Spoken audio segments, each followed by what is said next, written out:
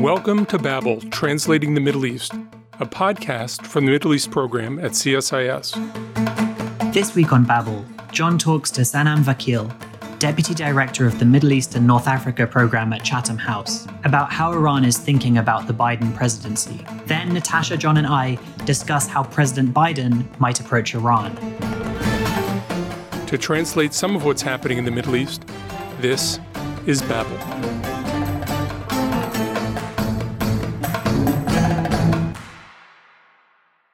Sanam Vakil is Deputy Director of the Middle East and North Africa program at Chatham House in the UK, where she leads the Future Dynamics in the Gulf Project and the Iran Forum.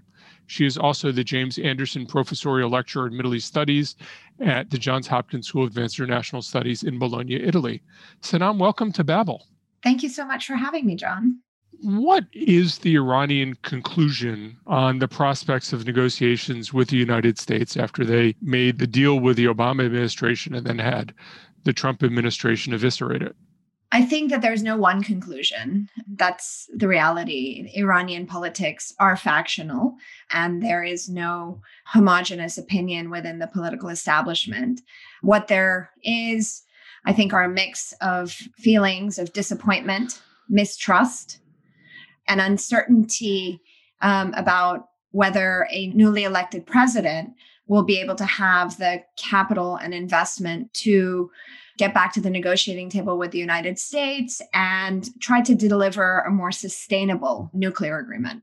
What are the institutional centers of support for the framework that the Obama administration struck, the JCPOA? Are there places that still think there is viability in that?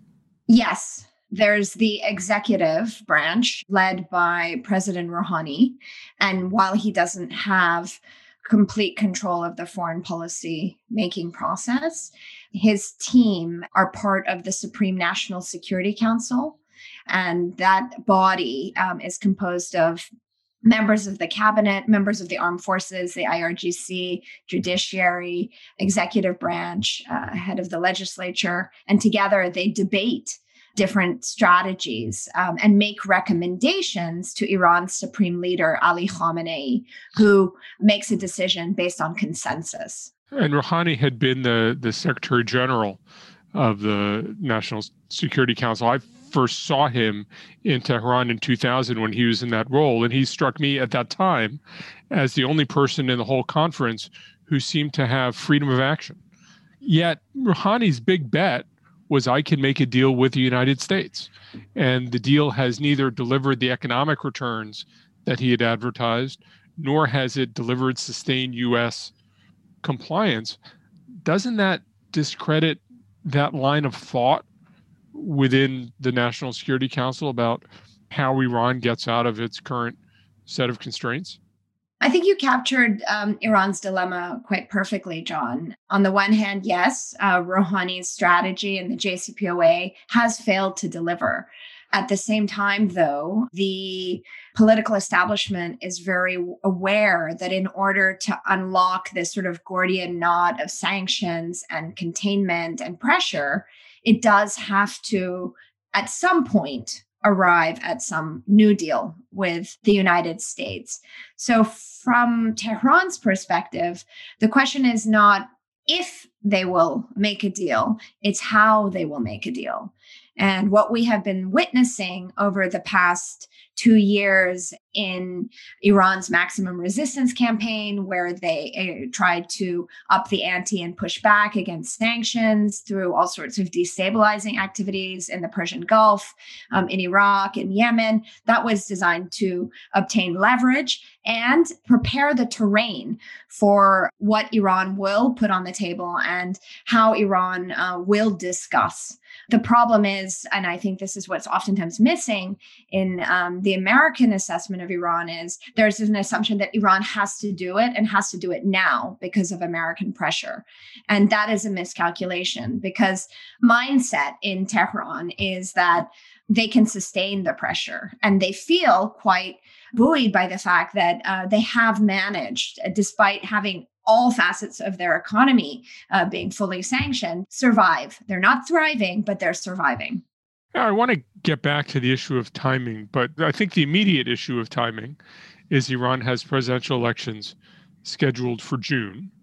Rouhani is now a lame duck. It's unclear when a Biden administration comes in whether there'll be anybody to deal with on the other side, whether Rouhani would have the ability to make a deal. But there's also, I guess, the question of whether negotiations with the U.S., the posture toward the United States, would play any role in the presidential elections. Should the U.S. try to advertise something? Should the U.S. try to indicate that there's something to be gained by engaging to ensure that there's a constructive attitude in Iran? Or should the U.S. just sit back and will the Iranians negotiate in their own good time anyway?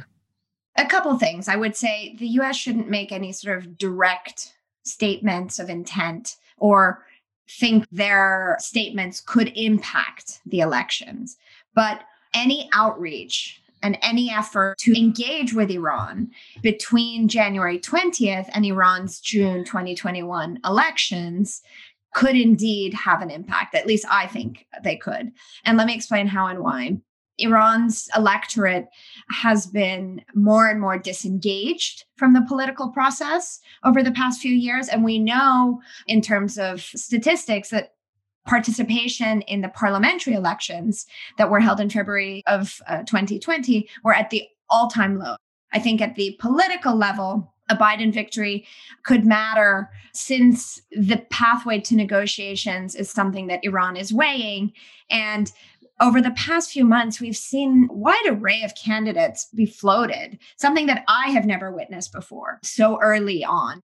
The supreme leader and hardliners want to find the right conservative candidate because there is this assumption conservatives will win next election. So what matters here is finding the right conservative, not the hardline neoconservative, but a pragmatic conservative. Wasn't Rouhani sort of a pragmatic conservative? I mean, that's always the way I interpreted him. Well, first of all, you're right. Rouhani was a pragmatic conservative. I think what's interesting is a lot of Iranian presidents come in as sort of pragmatists and become more left of center and become slightly reformists. The only one who didn't take that sort of trajectory was Ali Khamenei, who then went on to be supreme leader and became much more conservative. So I think that for the conservative camp, they're also not monolithic. They have diverse factions and views within them. And I think that, the pragmatists are probably looking to get back to the negotiating table. The question is, who do they have that can represent them? And will they be able to negotiate more effectively, let's say, than the Rouhani team with his very sort of articulate foreign minister, who has represented the Islamic Republic, I think, more forcefully than the president has. And I think more right of the pragmatists are the neoconservatives who have a very much more principlist stance against the United States.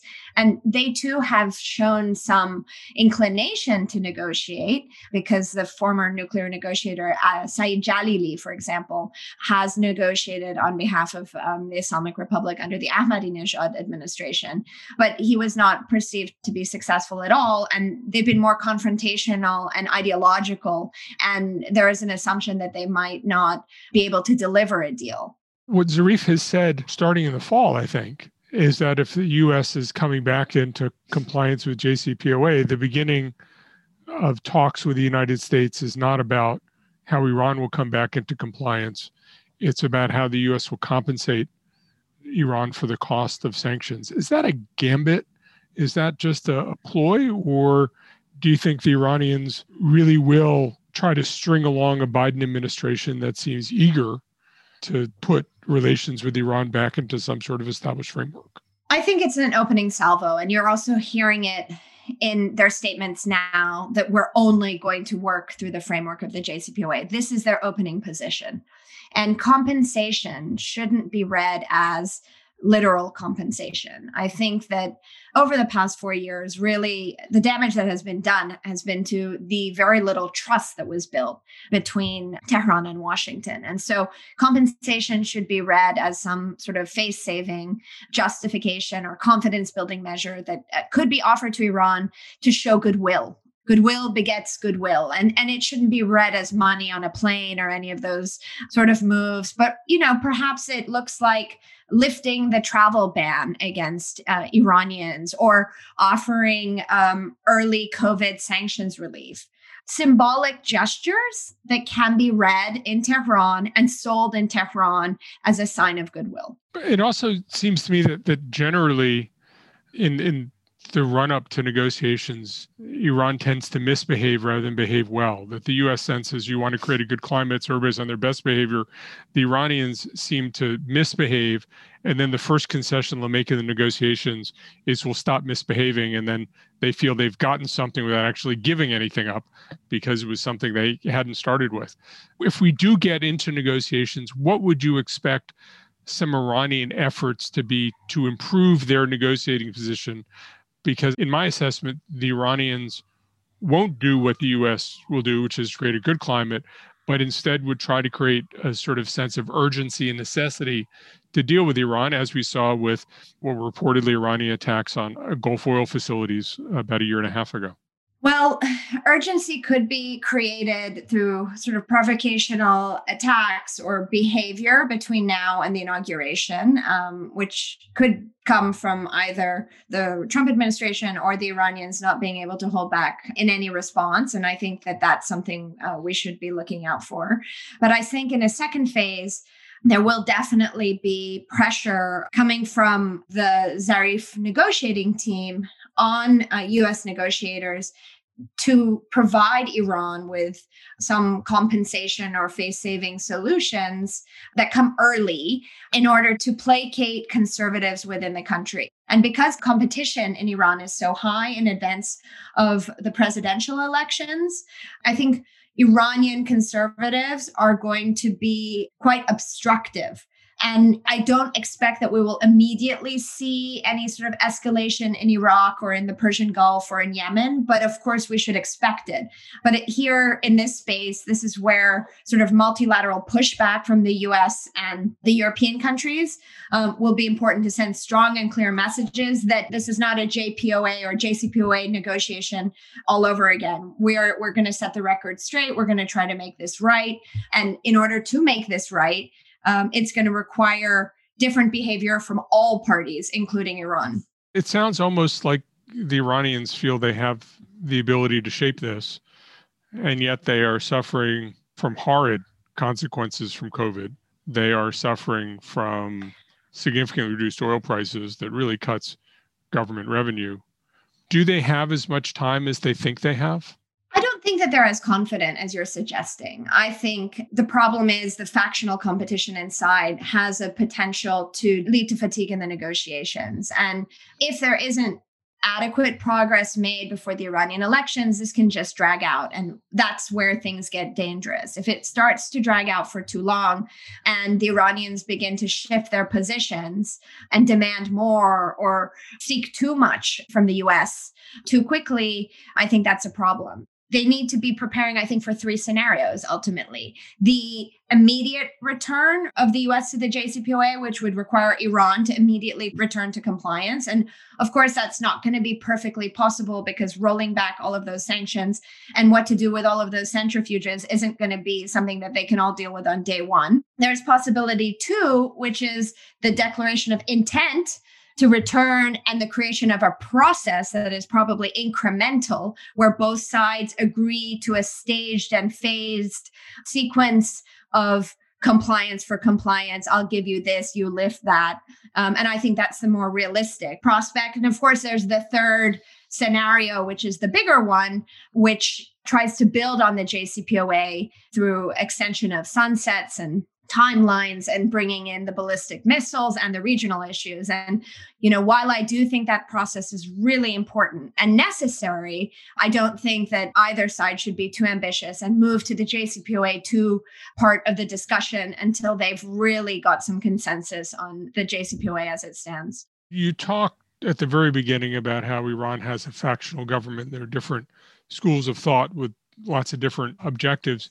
Do you think fundamentally there's any consensus in leadership about their desired end state? I mean, is this all just about survival? And if you survive another day, you've won? Or are there people with a sense of what is both desirable and sustainable in terms of how Iran relates to the outside world. Yes, I think that there are people who have a vision of what Iran can and should be. I'm not sure there's consensus, and that is the problem. I mean, I think quite simply there are two camps. There's the pragmatist reformist camp that see stability and security defined by Iran's economic and thereby political integration with the region and the international community. And then you have the other side, again, simplistically, who fear that that integration strategy is going to lead to the unraveling of the Islamic Republic. So you can't completely legitimize or normalize your relationship with the United States or your perceived enemies like Israel, but you can come to a transactional agreement that is accepted by all parties.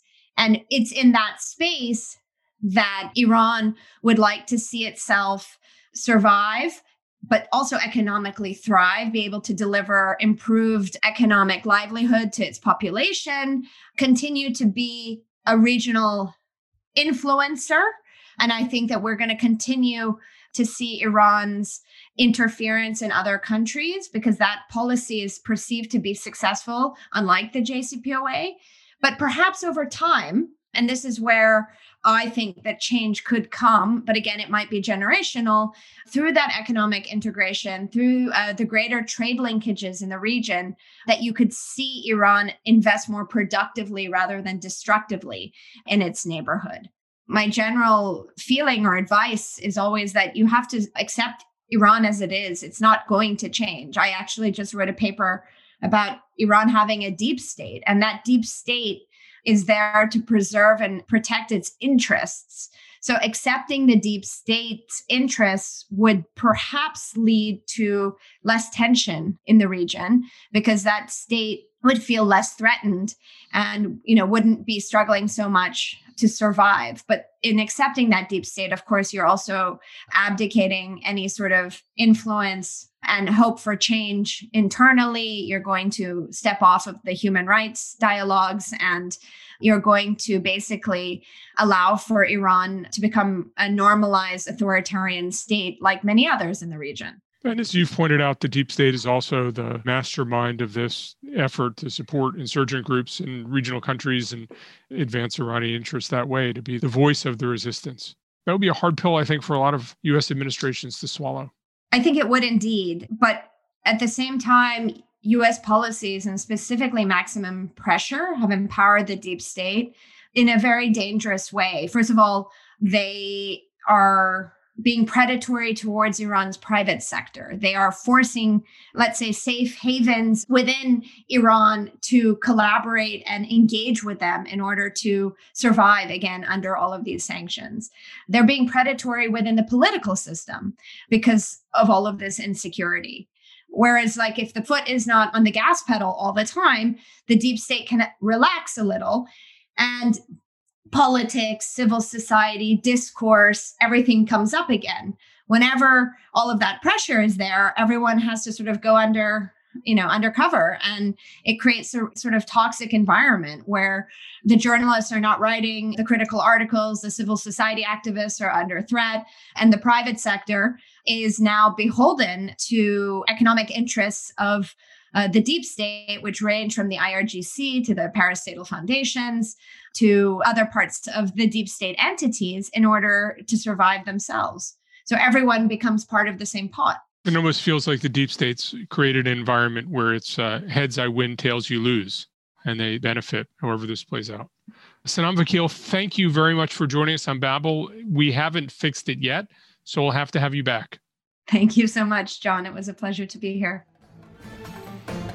Next up, John, Natasha, and I discuss the Biden administration's likely approach to Iran. So we just heard Sanam speak about how Iran is thinking about the incoming Biden administration, but I want us to talk about it the other way around. How much of a priority is Iran likely to be to a Biden administration? I think it's going to be hard because on the one hand, there's going to be an urgency to not have the JCPOA totally fall apart. You want to create some sort of momentum. But I think the more urgency you show to the Iranians, the more they tend to back away and try to use your urgency against you. And then you have this interrupting factor of the Iranian presidential elections, and it's going to be hard to do things before or after. You have the possibility of a Republican Senate undermining the president's foreign policy initiatives. You have the basic problem of how do you staff up an administration.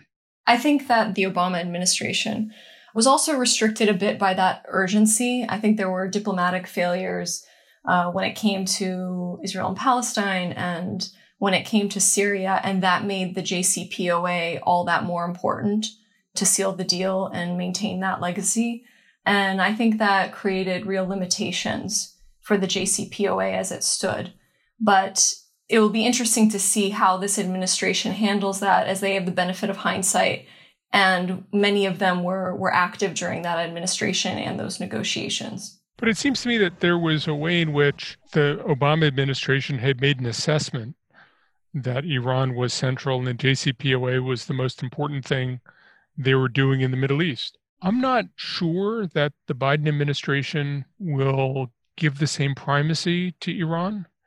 I think it's probably good not to show Iran that that's the most important issue because the Iranians would try to play with it. But I don't know where Iran fits as an organizing principle of regional strategy when, after all, the broader regional strategy is the U.S. has to have less of a military footprint in the Middle East. Does that not sort of necessarily involve Iran to some degree, though?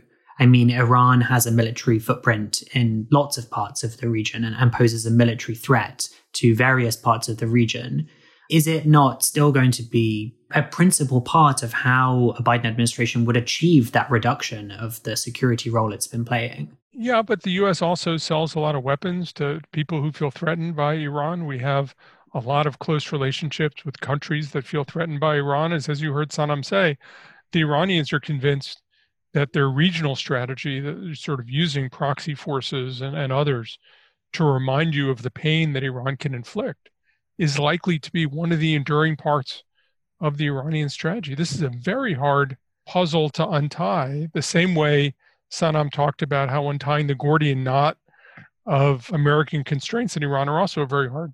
And there was an interesting, actually, Chatham House report that came out last year, interviewing regional actors, including Gulf allies of the United States.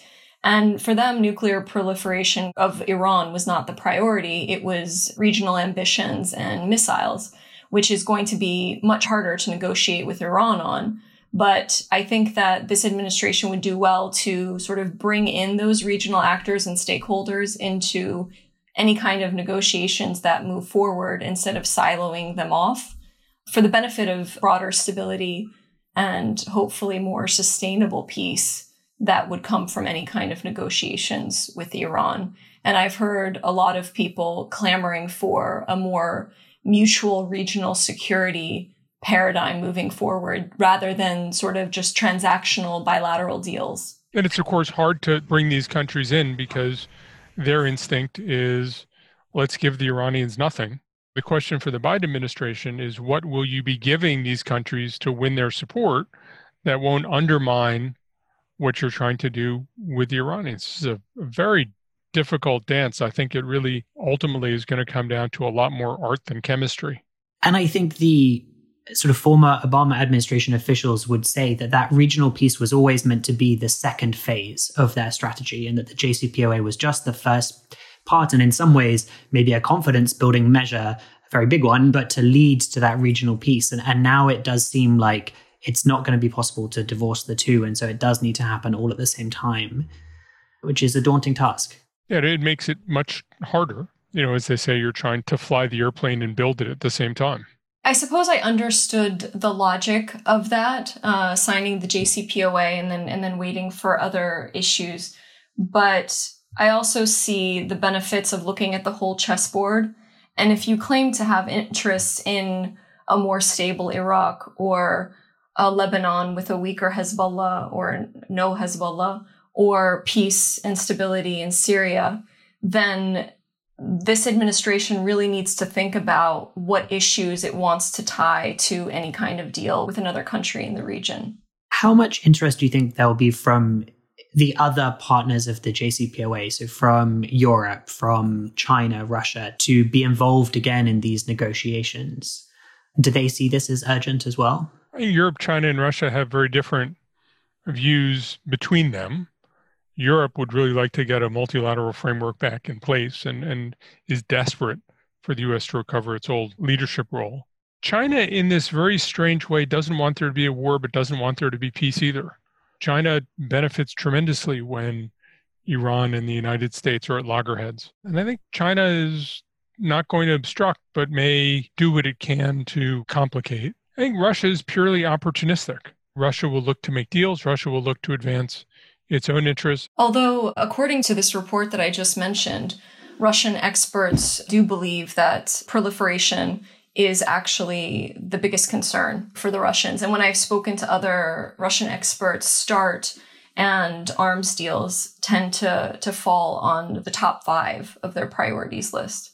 I suppose I wonder now, with my European hat on, for other actors looking at the United States, how much should these other countries believe that whatever a Biden administration tries to do will actually be carried out and will be long lasting? Why should they put a lot of effort in? If you look at the last few decades, Iran has gone from being part of the axis of evil under President Bush. Obama obviously reached out and signed the JCPOA. Then President Trump has adopted this maximum pressure campaign. Now it looks like a Biden administration would return to diplomacy. There's this pendulum of diplomacy and then seeing Iran as sort of the ultimate adversary in the region. Isn't there something to be said for the fact that other countries might be concerned that whatever President Biden might achieve will just be undone when someone else becomes US president after him? Yeah, but what's your alternative? I mean, you might not like the idea of a vacillating United States. The second best option is even less appealing. And I think Europe is going to be so desirous of having real U.S. leadership and so desirous of bringing the U.S. back into a negotiating framework that it will try to do what it can to make permanent whatever the U.S. does. But there's not really an alternative to the United States for them. And for the Iranians, frankly, the prize is not to have an accommodation with Europe. The prize has always been the United States. And I suppose that this also isn't a new problem. Most of the governments that the U.S. has worked with over across generations have stayed in place, whereas, the U.S. democracy has had to shift, as democracies necessarily have to. And that needs to be taken into consideration, at least on the U.S. side, that Iran and others will continue to hedge their bets because they know that something might end after this administration or the next one. And therefore, these regional aspirations that they have and building up militias across the region are what they see as a very positive tactic that can shore up their own security. How does Israel look at Iran now? Its position in the region is shifting somewhat with these normalization deals. Does that play into how the US approaches Iran? Does that play into how Israel approaches Iran? It's interesting to me because as these normalization deals unfold, it's increasingly the case that Iran can also point to being sort of the leader of resistance when it comes to Palestinians. They certainly do not have the credibility that they once did, to be honest, since 2006 with the Israeli invasion of Lebanon. But that's one thing to consider. And the other is what I just spoke about, which is bringing other allies into the conversation to ensure that they don't start hedging their bets and thinking that the US has abandoned them, because sometimes those maneuvers can be to the detriment of the region more broadly. I mean, you could argue that a lighter U.S. footprint in the Middle East leaves the Israelis to form deeper relationships with some of the Gulf countries. And you could argue that actually enhances Israeli security. That once the Trump administration has gotten this ball rolling, that Israel can deepen ties with the UAE and with Bahrain, and perhaps even with Saudi Arabia. And the fact that the U.S. is not protecting them all from Iran drives them together. So I could see the Israelis benefiting to some degree. Ultimately, though, it seems to me that everybody is still going to stay focused on the United States, both Iran and Israel and the GCC states that are increasingly in dialogue with Israel. That there's not a way for the United States to remove itself from the center of this equation, although stepping back a little bit may actually enhance cooperation between Israel and these newfound partners. Well, John and Natasha, thank you very much. Thank you, Will. Thanks, Will. Thanks for listening to Babel. If you enjoyed this episode, please subscribe to the podcast on iTunes or Spotify or wherever you listen to podcasts. You can find more analysis on this topic linked in the show notes on the CSIS website, and you can find us on Twitter at CSIS Mideast.